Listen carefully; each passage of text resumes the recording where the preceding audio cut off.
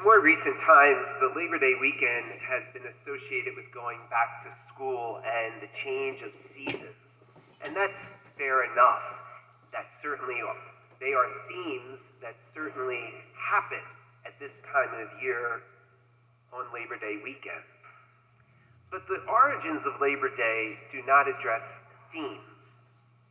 Rather, it addresses the reality of human life, of justice, of rights, of workers.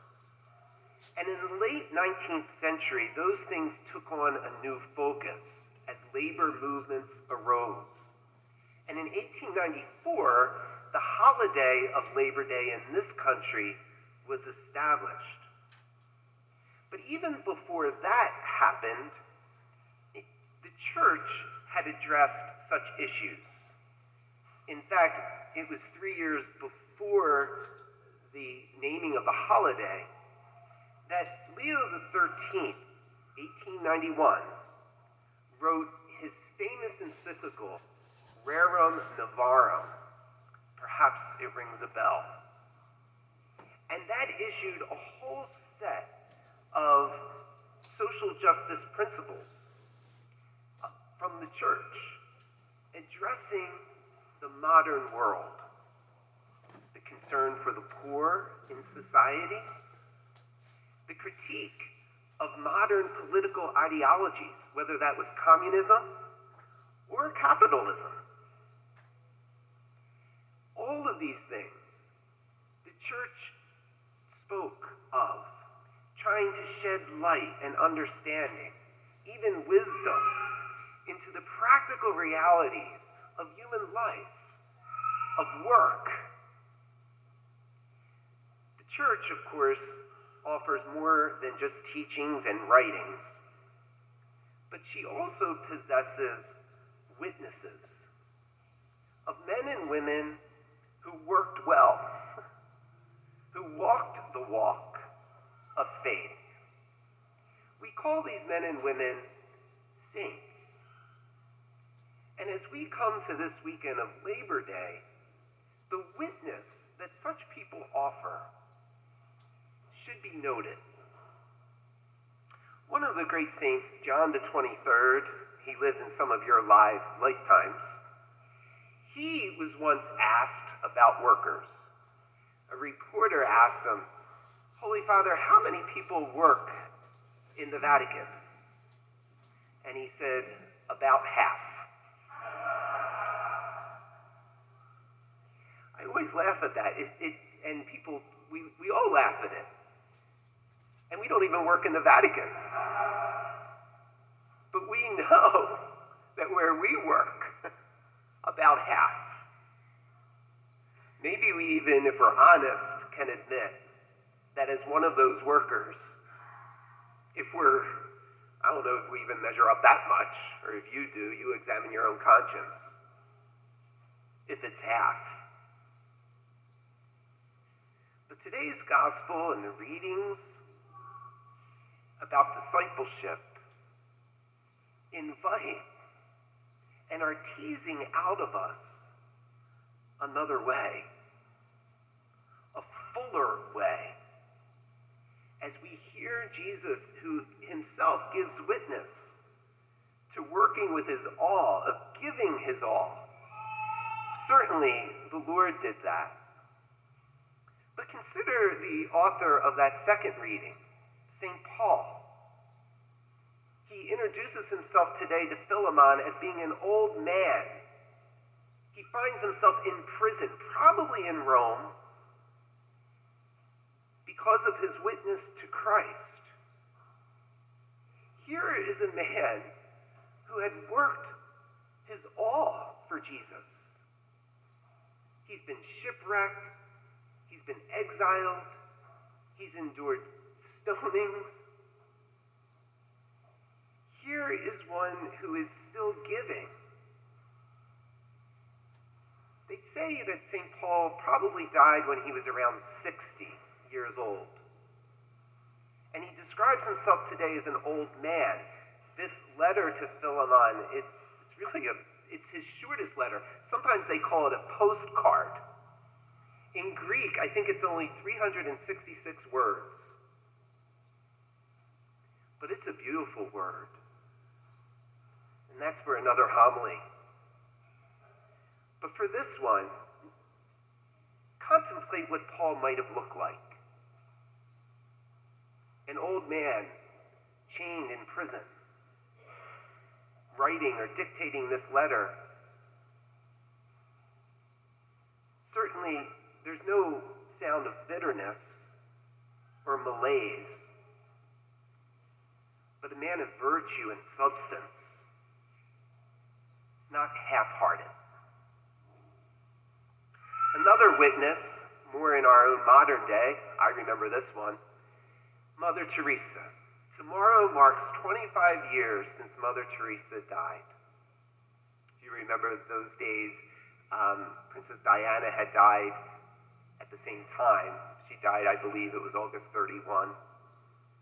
And Mother Teresa, some think she got lost in the shuffle and the death of Diana. But in my own opinion, this is not the gospel, but in my opinion, I know who shines brighter.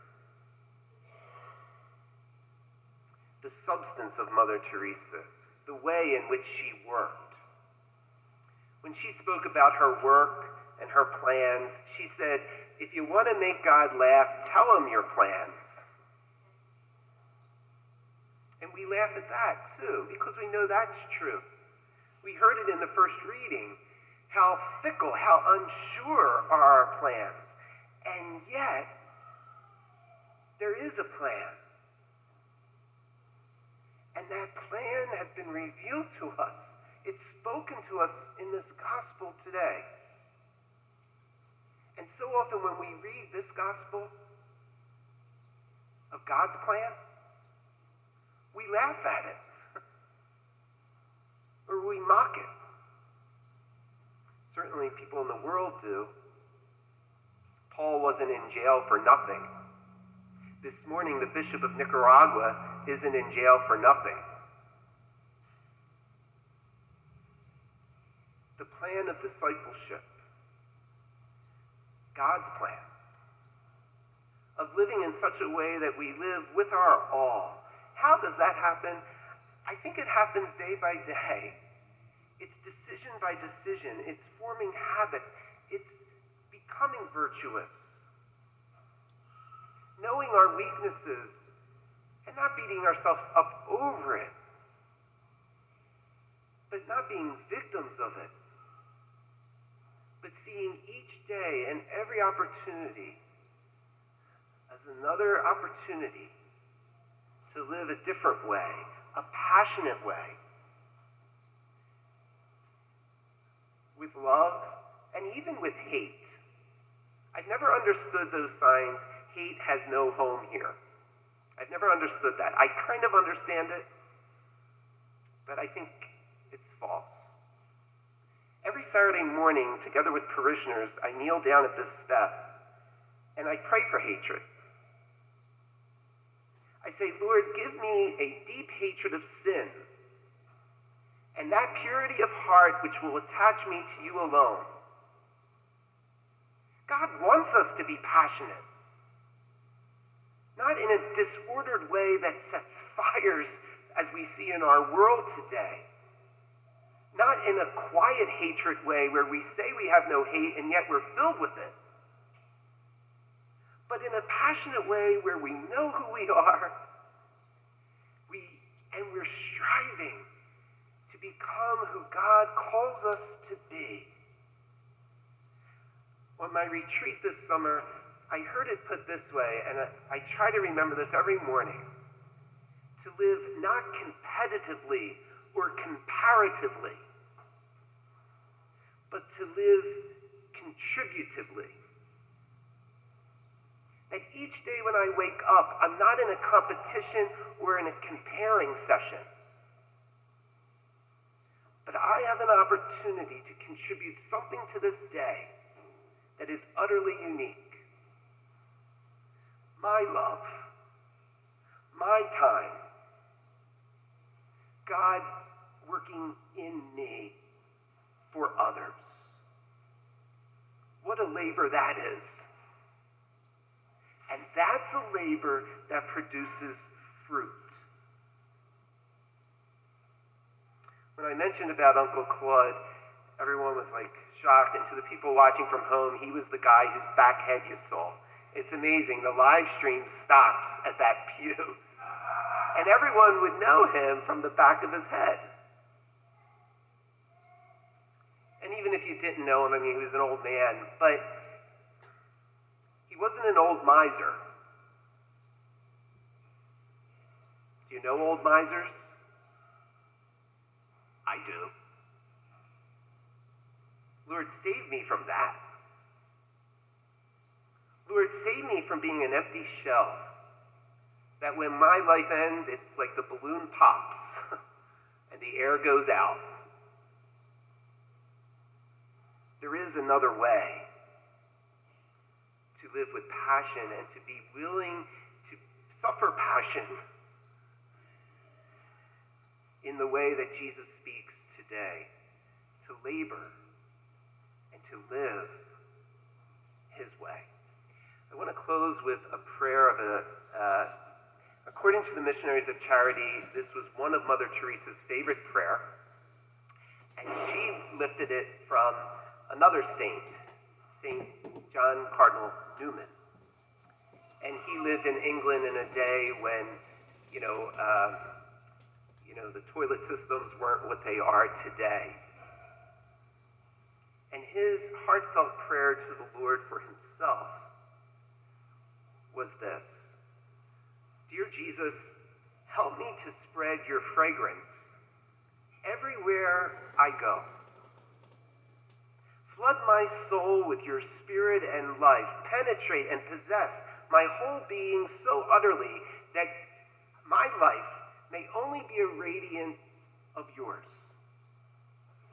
Shine through me and be so in me that every soul I come in contact with may feel your presence in my soul. Let them look up and see no longer me, but only Jesus.